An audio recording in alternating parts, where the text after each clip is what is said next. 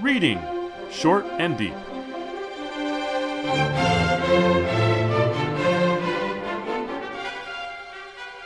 Hi, I'm Jesse. And I'm Eric. And today we're reading Short and Deep, Roog by Philip K. Dick. This is first published in Fantasy and Science Fiction, February 1953. This story was Philip K. Dick's first professional sale. It was not the first professional sale to come out, but it was the first one where he got paid for something in cash or by check, and it led to a big career. His editor, the guy who bought it from him, was a friend of his. He had been spending some time with, and he said, I'll buy that story from you. And he put it in his magazine, FNSF. I think we need to read this. It is fairly long. It's about 14 minutes to read, but it's so important to experience the story that we're going to have a much abbreviated discussion of the richness that is inside the story itself. So once you read it, hear Eric read it, and listen to us discuss it, you're going to have to read it again and appreciate it all again because it's so rich. Okie doke, Jesse. Roog by Philip K. Dick. Roog, the dog said. He rested his paws on the top of the fence and looked around him. The Roog came running into the yard. It was early morning and the sun had not really come up yet. The air was cold and gray and the walls of the house were damp with moisture. The dog opened his jaws a little as he watched his big black paws clutching the wood of the fence. The Roog stood by the open gate looking into the yard. He was a small Roog, thin and white on wobbly legs. The Roog blinked at the dog and the dog showed his teeth. Roog, he said again. The sound echoed into the silent half-darkness. Nothing moved nor stirred.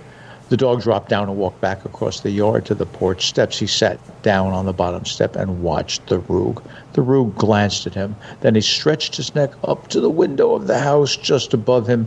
He sniffed at the window. The dog came flashing across the yard. He hit the fence, and the gate shuddered and groaned. The Roog was walking quickly up the path, hurrying with funny little steps, mincing along. The dog lay down against the slats of the gate, breathing heavily, his red tongue hanging. He watched the Roog disappear. The dog lay silently, his eyes bright and black. The day was beginning to come. The sky turned a little whiter, and from all around the sounds of people getting up echoed through the morning air. Lights popped on behind shades. In the chilly dawn, a window was opened. The dog did not move. He watched the path. In the kitchen, Mrs. Cardosi poured water into the coffee pot. Steam rose from the water, blinding her. She set the pot down on the edge of the stove and went into the pantry. When she came back, Alf was standing at the door of the kitchen. He put his glasses on. "You bring in the paper," he said. "It's outside." Alf Cardosi walked across the kitchen. He threw the bolt on the back door and stepped out onto the porch. He looked into the gray, damp morning. At the fence, Boris lay, black and furry, his tongue out. "Put the tongue in," Alf said. The dog looked quickly up. His tail beat against the ground. "The tongue," Alf said. "Put the tongue in." The dog and the man looked at one another. The dog whined. His eyes were bright and feverish. "Roog," he said softly. "What?" Alf looked around. "Someone coming? The paper boy come?" The dog stared at him, his mouth open. "You certainly upset these days," Alf said. "You better take it easy. We both getting too old for excitement." He went inside the house. The sun came up. The street became bright and alive with color. The postman went along the sidewalk with his letters and magazines. Some children hurried by, laughing and talking. About 11, Mrs. Cardosi swept the front porch. She sniffed the air, pausing for a moment. "It smells good today," she said. "That means it's going to be warm." In the heat of the noonday sun, the black dog lay stretched out full length under the porch. His chest rose and fell. In the cherry tree, the birds were playing, squawking and chattering to each other. Once in a while, Boris raised his head and looked at them. Presently, he got to his feet and trotted down under the tree. He was standing under the tree when he saw the two Roogs sitting on the fence, watching him. "He's big," the first Roog said. Most guardians aren't as big as this. The other Rug nodded, his head wobbling on his neck. Boris watched them without moving, his body stiff and hard. The Rugs were silent now, looking at the big dog with his shaggy ruff of white around his neck. "How is the offering urn?" the first Rug said. "Is it almost full?" "Yes," the other nodded. "Almost ready." "You there," the first Rug said, raising his voice. "Do you hear me? We've decided to accept the offering this time, so you remember to let us in. No nonsense now." "Don't forget," the other added, "it won't be long." Boris said nothing. The two Rugs leaped off the fence and went over together just beyond the walk. One of them brought out a map and they studied it. "This area really is none too good for a first trial," the first Rug said. "Too many guardians. Now the north side area, they decided," the other Rug said. "There are so many factors." "Of course." They glanced at Boris and moved farther back from the fence. He could not hear the rest of what they were saying. Presently, the Rugs put their map away and went down the path. Boris walked over to the fence and sniffed at the boards. He smelled the sickly, rotten odor of Rugs, and the hair stood up on his back. That night, when Alf Cardosi came home, the dog was standing at the gate, looking up the walk. Alf opened the gate and went into the yard. "How are you?" he said, thumping the dog's side. "You stopped worrying? Seems like you've been nervous of late. You didn't used to be that way." Boris whined, looking intently up into the man's face. "You are a good dog, Boris," Alf said. "You're pretty big, too, for a dog. You don't remember long ago how you used to be only a little bit of a puppy?" Boris leaned against the man's leg. "You a good dog," Alf murmured. "I sure wish I knew what is on your mind." He went inside the house. Mrs. Cardosi was setting the table for dinner. Alf went into the living room and took his coat and hat off. He set his lunch pail down on the sideboard and came back into the kitchen. "What's the matter?" Mrs. Cardosi said. "That dog got to stop making all that noise, barking. The neighbor's going to complain to the police again." "I hope we don't have to give him to your brother," Mrs. Cardosi said, folding her arms. "But he sure goes crazy, especially on Friday morning when the garbage men come." "Maybe he'll calm down," Alf said. He lit his pipe and smoked solemnly. "He didn't used to be that way. Maybe he'll get better, like he was." "We'll see," Mrs. Cardosi said. The sun came up, cold and ominous. Mist hung over all the trees and the low places. It was Friday morning. The black dog lay under the porch, listening, his eyes wide and staring. His coat was stiff with hoarfrost, and the breath from his nostrils made clouds of steam in the thin air. Suddenly he turned his head and leaped up. Far off, a long way away, a faint sound came, a kind of crashing sound. "Rug!" Boris cried, looking around. He hurried to the gate and stood up, his paws on top of the fence. In the distance, the sound came again, louder now, not as far away as before. It was a crashing, clanging sound, as if something were being rolled back, as if a great door were being opened. "Rug!" Boris cried. He stared up anxiously at the darkened windows above him. Nothing stirred. Nothing at all. And along the street, the Rugs came. The Rugs and their truck moved along, bouncing against the rough stones, crashing and whirring. "Rug!" Boris cried, and he leaped, his eyes blazing. Then he became more calm. He settled himself down on the ground and waited, listening. Out in front, the Rugs stopped their truck. He could hear them opening the doors, stepping down onto the sidewalk. Boris ran around in a little circle. He whined, and his muzzle turned once again toward the house. Inside the warm, dark bedroom, Mr. Cardosi sat up a little in bed and squinted at the clock. "That damn dog," he muttered. "That damn dog." He turned his face toward the pillow and closed his eyes.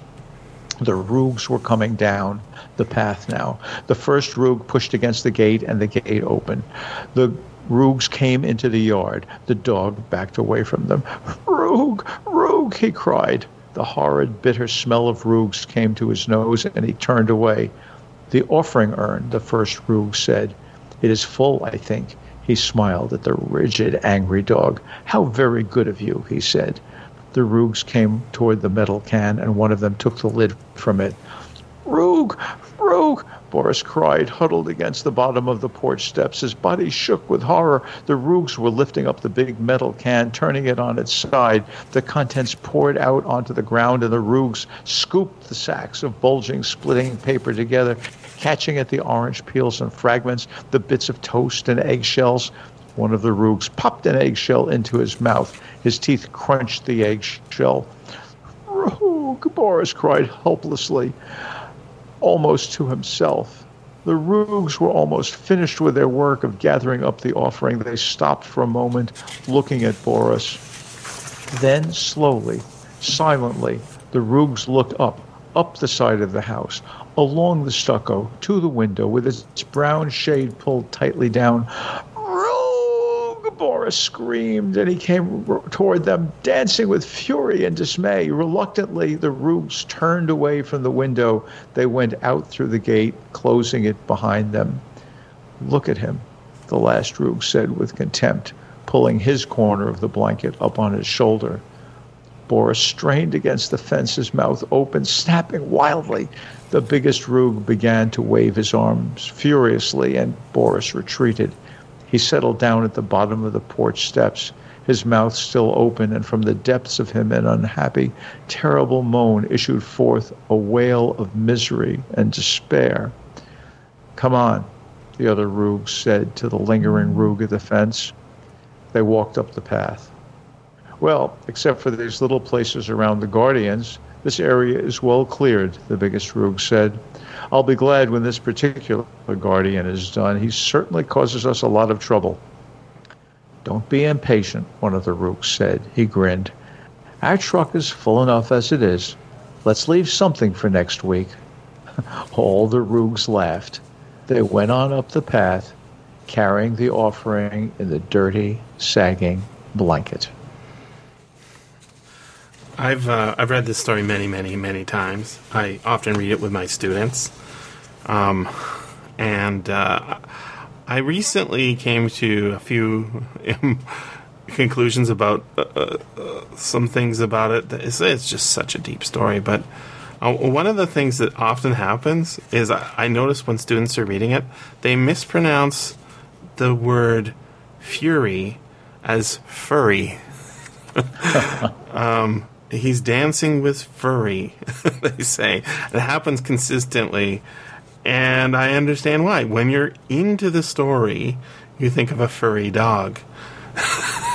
Now, that misreading of what's going on is so funny because it's a word on a page. We should be able to read it, but that's not actually the way things work, right? As we read, we anticipate what we will see. And this is how we perceive the reality of the world.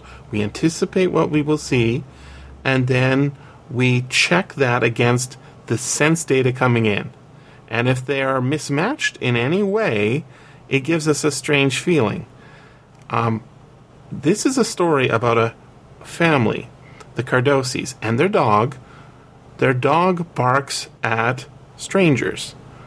He calls them all the same thing, Roogs. Now, that's hilarious. It's the first line of the story. Roog, the dog said. Dogs don't talk, so they don't say. But Philip K. Dick has made that as the basic premise. And so this story, is it a fantasy story? Is it a science fiction story? It's a Philip K. Dick story for sure. Because what he's done is he's put us in the mind of the dog in such a deep way that we see the reality that the Cardosis can't see. And at the end, it feels like maybe the Cardosis are wrong. That's impressive. I don't want to suggest anybody is not a deep, perspicacious reader, but I got to tell you, I had a little trouble figuring out what actually was going on in this story. There's a couple of spots where I'm confused as well. I've got it down now. I'm wondering, would you just sort of tell us what you think happened, what an offering urn is, and what's in the blanket, and just what are the main plot points in the story. So it can be a little bit confusing. There's a couple of lines that are interpretable in multiple ways, which is sometimes, I think, accidental and sometimes on purpose. But that ending scene is, we're foreshadowed with it. Mr. Cardosi suggests that Boris gets especially upset on Friday mornings when the garbage men come. And then we see the garbage men come, we think, as they scoop up the offering urn, which is a garbage can, in a certain sense. The garbage bags come out of it. And at one point in the story, one of the Roogs pops a bit of broken eggshell into its mouth. And that's probably at the point in the story you're saying, wait a second, maybe these are aliens, right? Or whatever. And the reason I'm saying aliens is Philip K. Dick sort of implies this in a later interview or introduction about what's going on and how Boris sees reality. And I like that image, but that can be explained, I think. I made a chart. If I may, yes. I think this part I can help clarify a little bit. The Roog stretches his neck up to look in the second-story window. Yes. So it's not an ordinary human being. And I think what's going on here is that just as dogs can hear things that humans can't hear, it's being posited that dogs can see things in a range that humans can't see. Mm-hmm. So, anyway, I think they're aliens. They are aliens in a certain sense. I've had my mom's had dogs her whole life, and so I've had dogs. Right? She has dogs now, and when I go over to her house, they tend not to bark at me, except for one of them's he's going a little blind, so sometimes he doesn't recognize my vehicle. he will bark. They bark when they want things, but their main job, and not all dogs operate in the same role, is something we bred into them, something that we genetically manipulated them into doing, which is being warning some strangers coming into your yard. Some Guardians, absolutely. And so if you think about what an offering urn is, right? An offering urn is a thing full of delightful things that you are putting into a garbage can. Now, we think that they're garbage. That's you and me. We take some old food wrappers, and we take some old food, and we put all the things that smell interesting in there, and then we leave it out for some stranger to take away. If you're a dog, those things smell delicious, and they belong to the master. And the master is having his stuff stolen from this very wonderful container. It's taken out of the yard and taken off by horrible monsters that smell bad. It's repeated. He's so good in here. The smells throughout. The dog smells the acrid, bitter scents of Roogs. But at some point, if we're reading carefully, we'll notice that the first Roog is not a garbage man. We can interpret him as being something much simpler. It's the paper boy. That scene is... when I first read it, I didn't understand it, but it's right there for us to be able to find. Mr. Cardosi comes out of the bedroom. Mrs. Cardosi's making coffee. It smells good. It's steamy, right? And he says, "Did the paper come?" And she says, "It's outside." How did it get there? Well, that's the scene that we see right at the beginning. The Roog came running into the yard. "Roog," he said. The dog blinked at the Roog, right? He was a small Roog, thin and white on wobbly legs. And notice that the dog doesn't notice the newspaper. But then we do see the Roog glanced up at him. Then he stretched his neck up to the window of the house, just above him. He sniffed at the window. There's a little bit of ambiguity as to what's going on here. This is like the fourth paragraph in. The dog dropped down and walked back across the yard to the porch steps. He sat down on the bottom step and watched the Roog. The Roog glanced at him. Then he stretched his neck to the window of the house just above him. He sniffed at the window. Who is the he here? Is it Boris or is it the paperboy? I think it's both. But Boris doesn't perceive the newspaper. He perceives the Roog. Well, speaking of ambiguity, that's not how I read it, which is not to say that you're wrong, because I understand that it could be, but I thought that, in fact, that there was a Roog who was casing the joint. There is. To see whether or not they had human beings, and he was looking up through the second-story window, which absolutely. a human paperboy couldn't. So I don't think Roog is just the name for strangers. I think Roog is the name for aliens. But I can see how you read it your way. I'd like to know, though, in the line, how is the offering urn? The first Roog said, is it almost full? This is an offering of what, from whom, to whom, for what purpose? Mm-hmm. I know I'm actually asking. Yeah. How do we read the story? Do we read the Roogs as thinking that human beings put out these offering urns to fend off the Roogs? Do we think that it's amazing. What is this? It's amazing. I actually, years ago, I made a chart to figure out what everybody was thinking about what's going on. And one of the perceivers is the Roogs. And there are more than one kind of Roog in this story. Clearly, the first Roog is the paperboy in a certain sense, but he's a stranger casing the joint, right? He's also a stranger casing the joint. Later on, we get two Roogs sitting on a fence and talking about what they're going to do later, right? And then finally, we have the Roogs show up in their crashing thing that we assume is a garbage truck, but maybe is something more menacing. If you look at it from Boris's point of view, these are aliens who are threatening the Cardossis. And that ending where we anticipate maybe Boris is going to have to be sent off to Mr. Cardossi's brother because he's just annoying the neighbors with all his barking, that's a horrible danger, and that's why Boris becomes so upset.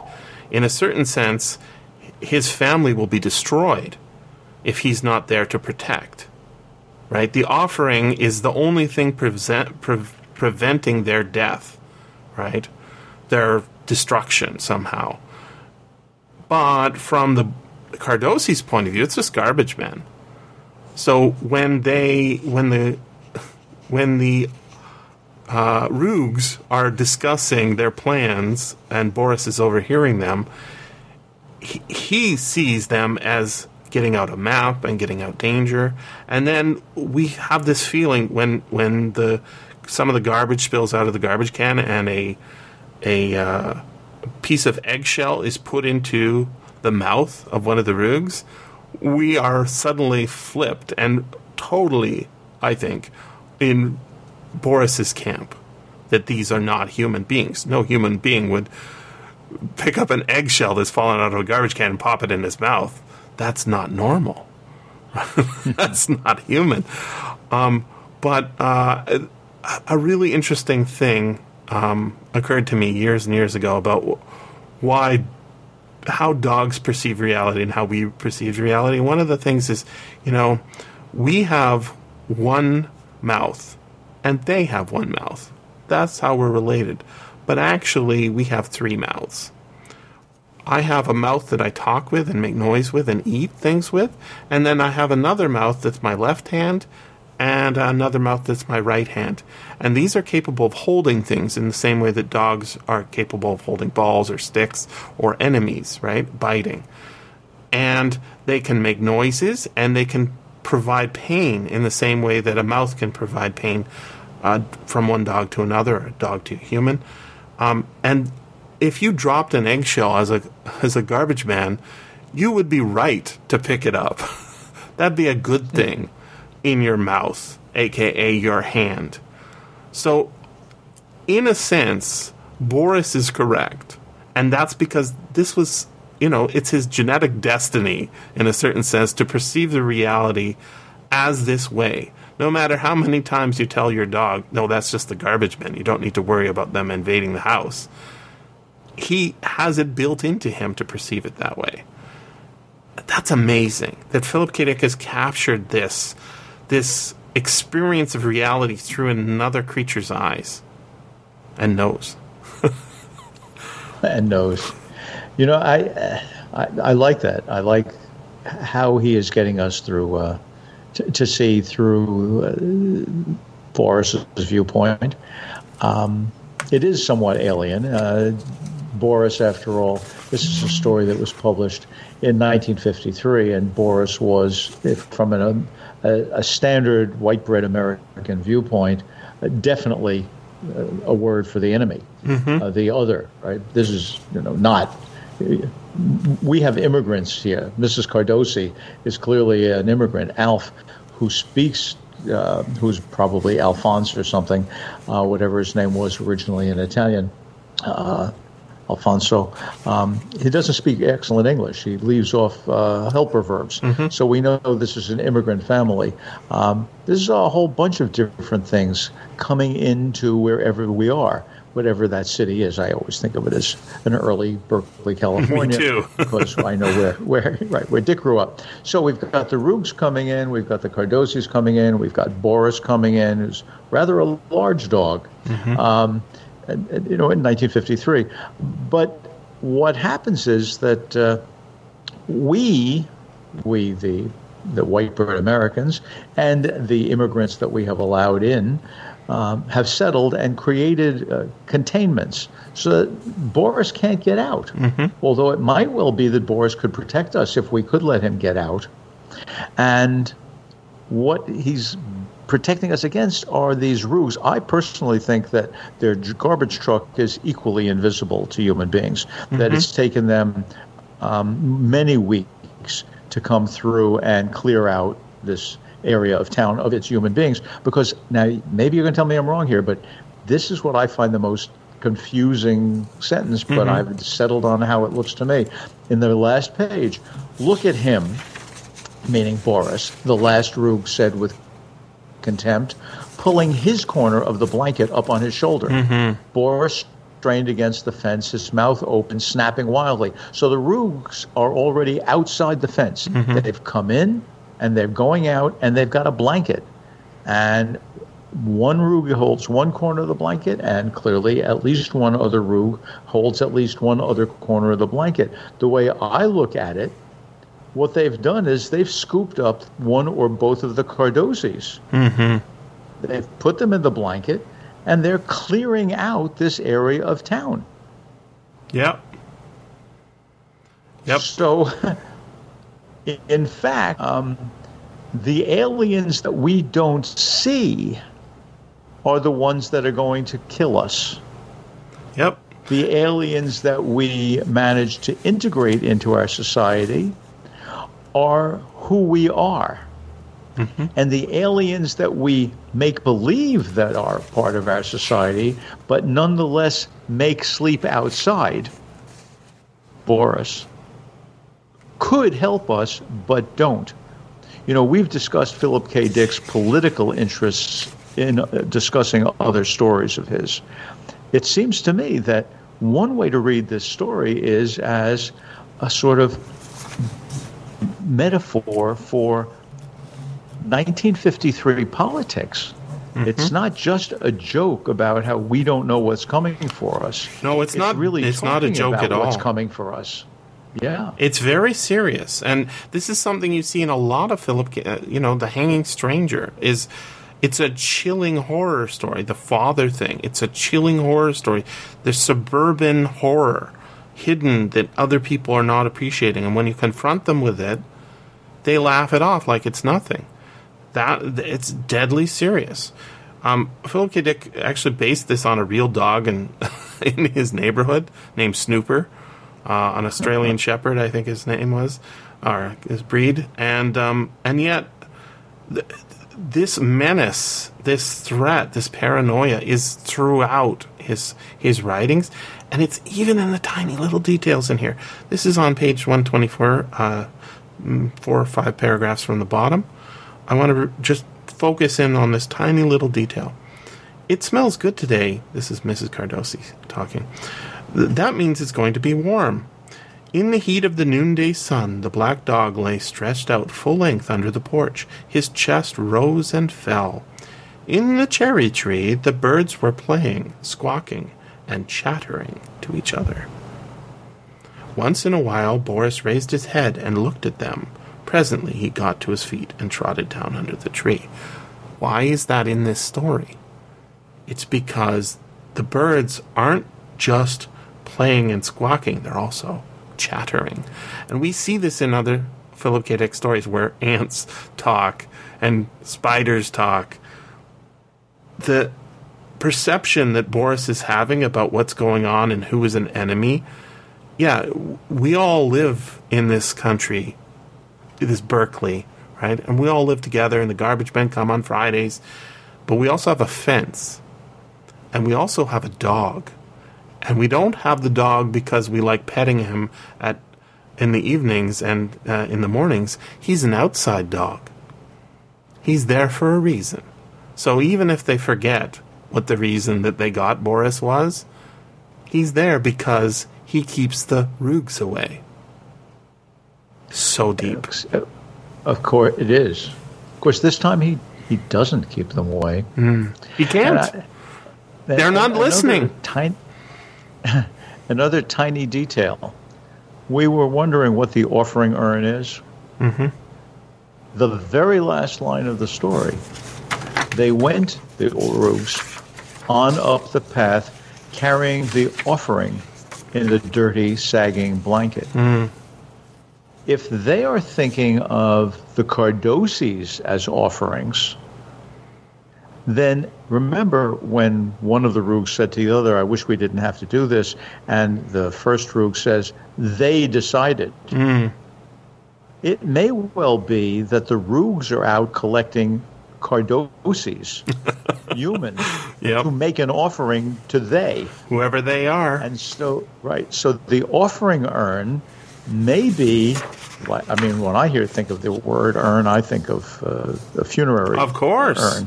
Urn. Right? It may be that the offering urn is, in fact, the urn of the offerings, which is to say human beings put this stuff out and the Roogs know it. Who is offering what to whom? And what kind of appeasement is intended here? We really don't understand the underlying system, and yet Dick makes us feel that it is inescapable. Yes. And, as we've both been saying, it somehow mirrors our American system. You called it suburban horror. Amazing. Without one single wound or drop of blood. Yep. Because we make it up. Dick makes sure there's always more to say. Thanks very much for listening. And remember, you can always freely access the materials discussed on these podcasts by going to sffaudio.com and clicking on the link for Reading Short and Deep. If you enjoyed this podcast, consider becoming a patron at patreon.com/SFF Audio.